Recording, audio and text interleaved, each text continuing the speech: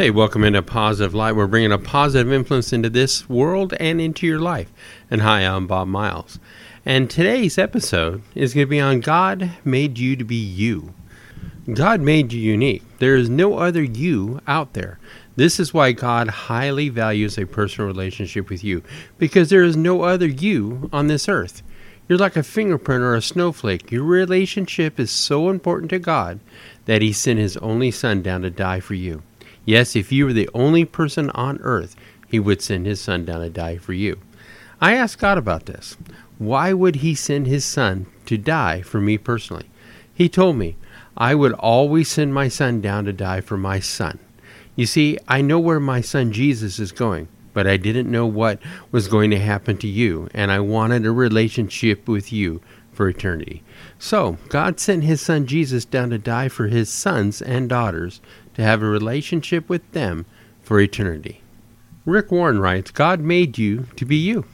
God planned every single day of your life before you took your first breath. God knew everything that would ever happen to you. Long before you were conceived by your biological parents, you were conceived in the mind of God. It's not by fate, chance, luck, or coincidence that you are breathing at this very moment. You're alive right now because God wants you, with all your strength and your weaknesses, to be alive. Whether your parents were good, bad, or indifferent, God used them. They had the exact DNA needed to create you. God wanted you alive from the beginning of time. God has a plan for your life, and He has a purpose He wants to complete. And God made you to be you. The Bible says, You made my whole being. You formed me in my mother's body. I praise you because you made me in an amazing and wonderful way. You saw my bones being formed as I took shape in my mother's body. When I was put together there you saw my body as it was formed. All the days planned for me were written in your book before I was 1 day old. Out of Psalm 139, 13 through 16.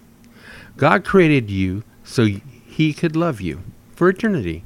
Your parents may have contributed your DNA, but God made you. You were not just another baby born. God personally planned for your birth. You are God's masterpiece. He made you so He could love you and so you could fulfill His purposes in this world. At different seasons of life, you may struggle to see what that purpose is, but you never have to doubt that it's there.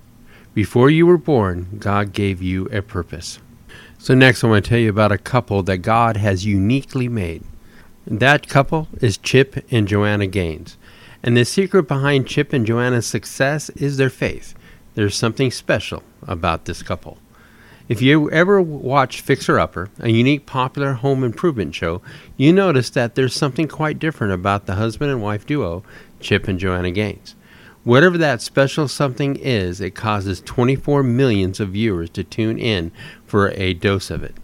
Chip, a contractor, and Joanna, the designer, work together to renovate old, worn-down homes into something new and beautiful. But it's not just the work they do that sets them apart. It's the way they encourage, giggle at each other, and hug their children and make you realize that there's something very different about this couple. And now we know their secret. The foundation of their love is Jesus Christ. And Chip said, as for Fixer Upper, we have been surprised at the impact of our faith through the show.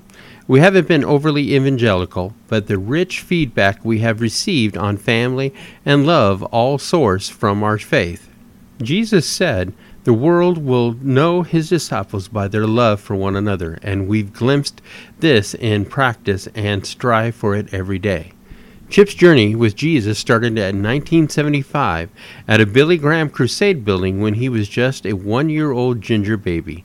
Chip's mother, Gail, redirected her life to Christ and became serious about her faith. Even though my mom had been baptized at the age of 8, she decided to go forward to answer the invitation to believe. My parents made attending church a priority, which strengthened their marriage, and they involved themselves in a young couple's Sunday school class. In the 1990s, my mom worked at World Publishing, which published books for Billy Graham. She found continued encouragement in his writing, Chip recalled. And as Chip grew older, God continued to use the work of Billy Graham to pour into his life. Chip attended college with Billy Graham's grandchildren, and when he spent a week at their home, it was their father, Danny Lotes, who began to take Chip under his wing. Danny discipled and mentored Chip, teaching him how to live more like Christ. He wasn't a pastor, but he was influential in showing me how to live out my faith, even in a secular environment. Chip said, "He impacted my life by spurring me to shape my choices with my faith and to walk in my faith regardless of my calling.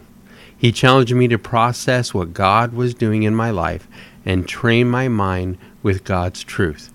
I learned so much from him, and he always spoke so highly of Billy Graham, who he said talked the talk and walked the walk.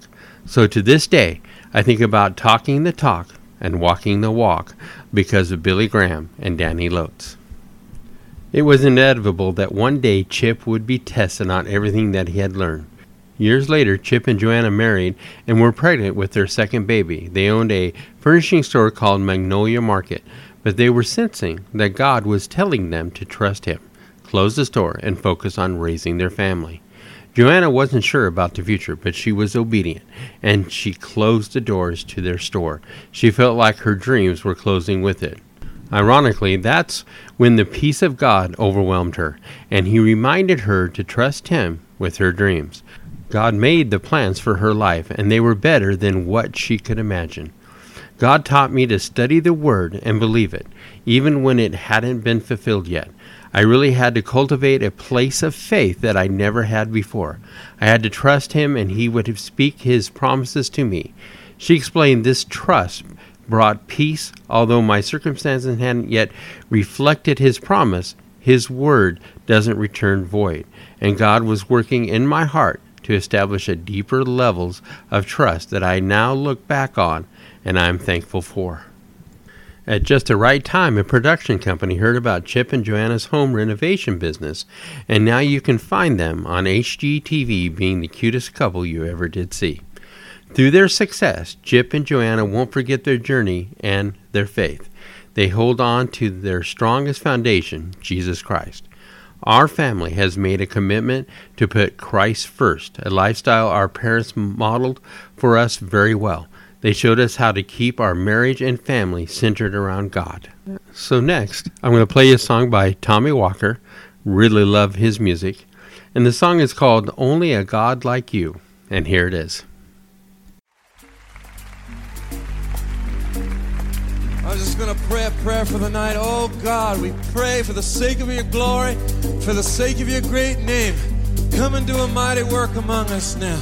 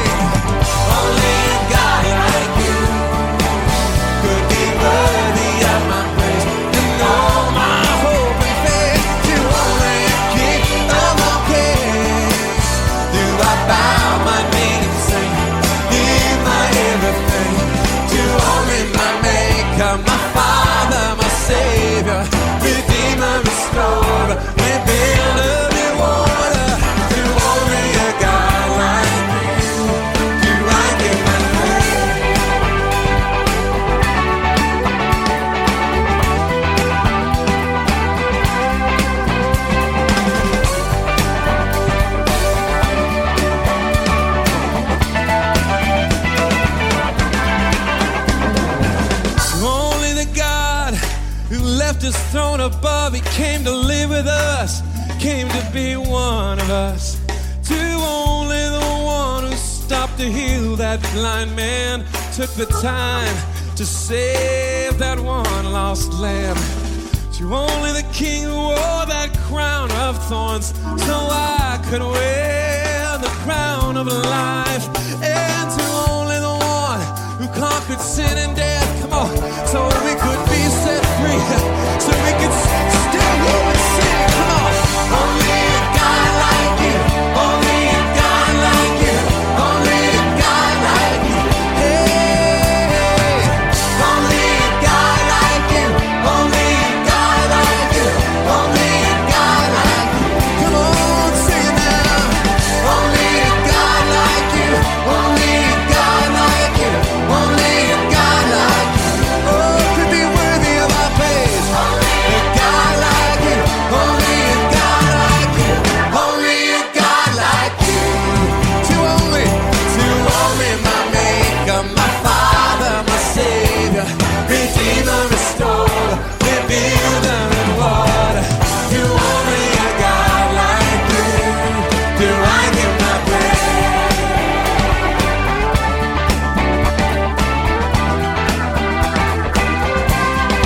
I give my praise.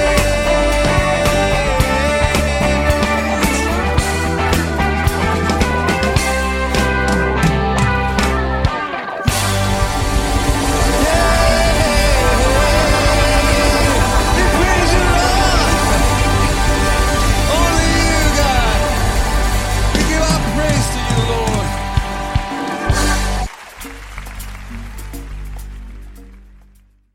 Hey, what a great song by Tommy Walker. You can get Tommy Walker Ministries on YouTube. You can subscribe to his channel, and you can also connect with him at TommyWalkerMinistries.org. And here's what Tommy said regarding this song. It is simply a declaration that I will worship the God of the Bible only. As I have been reading through the Bible lately, and I have been reminded that throughout history human beings seem to constantly stray away and worship other things and other gods. What a blessing it has been over the years to shout out, through this song I am a worshiper of Jesus and Him alone. The Bible tells us about a man named Gideon who thought he was not important. He was hiding from the enemy that had invaded his country. When Gideon had given up all hope for his people, God sent an angel to encourage him. And the angel had this message, "The Lord is with you, mighty warrior," out of Judges 6:12. God did not evaluate Gideon by his fear or insecurity. Instead, God saw Gideon's potential in helping his people. God saw him as a warrior, not a coward. People soon knew the Lord was with Gideon, for he behaved differently. Think of Gideon and take courage. You may not feel important, but you are in God's eyes because you are somebody to Him. He wants you to behave differently. And you are somebody. You're a child of God. What happened to you when you became a Christian? You repented of your sin and God forgave you. You were saved because you asked Jesus Christ to become the Savior and Lord of your life. You believed in Him as Son of God and received Him into your heart to rule over your life. And God has done a work in you. The Gospel of John tells us what a wonderful thing takes place when people receive Jesus Christ as Lord and Savior. Yet to all who received Him, to those who believed in His name, He gave the right to become children of God. Children born not of natural descent, nor of human decision or a husband's will, but born of God, out of John 1:12-13. Was this only for those who lived in the time of Jesus? No, of course not. To be born again is the right and experience of all who have ever believed and received Jesus. We are made new through His Holy Spirit. In a special way, God has given life to you. It is not a new physical life. No one can go back to being a baby. It's a new spiritual life, which God Himself brings into being. He is the Father of all who are born again. We are His children. So, if you are a Christian believer, you are a child of God. Can you imagine how important that makes you? You really are somebody. You are a child of the Almighty God. The Creator of the universe is your Father. So what is the purpose for you as his child? When you read that God is your heavenly Father, perhaps you think of your own father. What was your father like when you were a child? Certainly, he was not perfect, for only God is perfect. However, a good father loves his children. He wants them to have the best he can provide. He wants them to have a happy and complete life and be the best they can be. God, our Heavenly Father, wants the same for you. He wants the best for his children. He has a purpose for our new lives as Christians. God wants us to be happy as we fulfill his purpose for our lives. In Ephesians 2, we learn about the great things God has done for us. We were spiritually dead, following our own desires, but God has made us alive in Jesus Christ. This new life is the gift of God received by faith in Jesus. The Apostle Paul writes about what it means to become a child of God. For we are God's workmanship, created in Christ Jesus to do good works, which God prepared in advance for us to do, out of Ephesians 2:10. The purpose of God for his children includes a life of good deeds. Good deeds means doing what is good and right in all things. We should use all our time and talents to be the best we can become. This will please our Heavenly Father and will give us a happy and complete life. However, good deeds alone cannot make anyone a Christian. In Ephesians 2:8 and 9, we learn that salvation is not earned. It is a gift of God. But once a person becomes a child of God, he or she must live according to God's standards. A child of God is different and acts differently from people who are not Christians. Christians show their faith by doing new things for God. This is the message of James 1:20-25. Faith has to show itself in action. We have talked about God's purpose for Christians in terms of good deeds. It is important for you to understand, however, that what you do is an outward sign of what you are. You are somebody, you are God's child. But what will God's child be like? God chose us before the creation of this world to be holy and blameless in his sight, out of Ephesians 1:4. God wants his children to be holy and without fault. You know that the believer is a new creation. You can also know from your Bible reading and from experience that a Christian is not instantly perfect. Even the disciples had faults, but God wants all his children to become holy. This takes time, like a child growing up. In fact, our growth will not be complete until we are in heaven. A carpenter may hope that his son will be a skillful carpenter. A singer may want her daughter to become a great musician. But does being born into a certain family give a child the skill of his or her parent? No. It takes time, teaching, and practice to develop any skill. The child has to want to learn from the parent and do as the parent instructs. God can help believers change their attitudes. Attitudes are the ways we feel about people and things. Our attitudes will show what we are like. So when God saves us, he changes our inner life. Then our new life produces godly attitudes and actions. That is one definition of Bible ethics, putting your new life into practice through your attitude and actions. You may have heard someone say, if you were the only sinner in the world, Jesus would have died for you. But you were not the only one, were you? It was part of God's plan of salvation that many should be saved. You were included, of course. The suffering of Jesus was to bring many sons to share his glory, out of Hebrews 2:10. God intended his son, Jesus, to be the firstborn among many brothers, Romans 8:29. So do you think the words sons and brothers do not include you if you were a woman? No, you have an equal right to be called a son of God. Those who believed and received had the right to become God's children. God has placed you in his family. God has many sons and daughters. The Christians who form the family of God, our Father wants his family to be a united group. The Bible expresses this by calling God's family the body of Christ, out of Ephesians 4:12. A body is a unit formed of many parts, all working for one purpose. Though different, each part needs the other. Christ's body is like that. It is formed of Christians from different countries, races, and ages. Yet it is unified, made into one body and one family. Paul writes to the believers in Ephesus, You are no longer foreigners and aliens, but fellow citizens with God's people and members of God's household, out of Ephesians 2:19. Unity is wonderful, but God did not make Christians one body just to have a unit. A soccer coach does not collect players just to say that he has a team. He unifies them to play.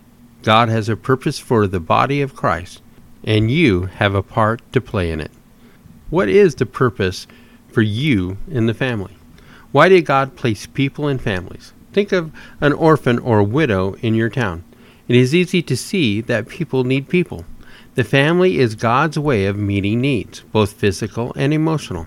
Together, a family can provide the food and housing needed by the members. Together, it can meet the needs of each person. God placed each of his children in his family for the same reason, because we need each other. Perhaps you do not feel the need for other Christians to help you with your physical or emotional needs. Perhaps you have a family in which you are loved and cared for, but your brothers in Christ may need your help in these ways. Without a doubt, you have an important part in the ministry to these other members of the family. We all need to take part in the spiritual life of God's family. The writer to the Hebrews puts the physical, emotional, and spiritual needs together.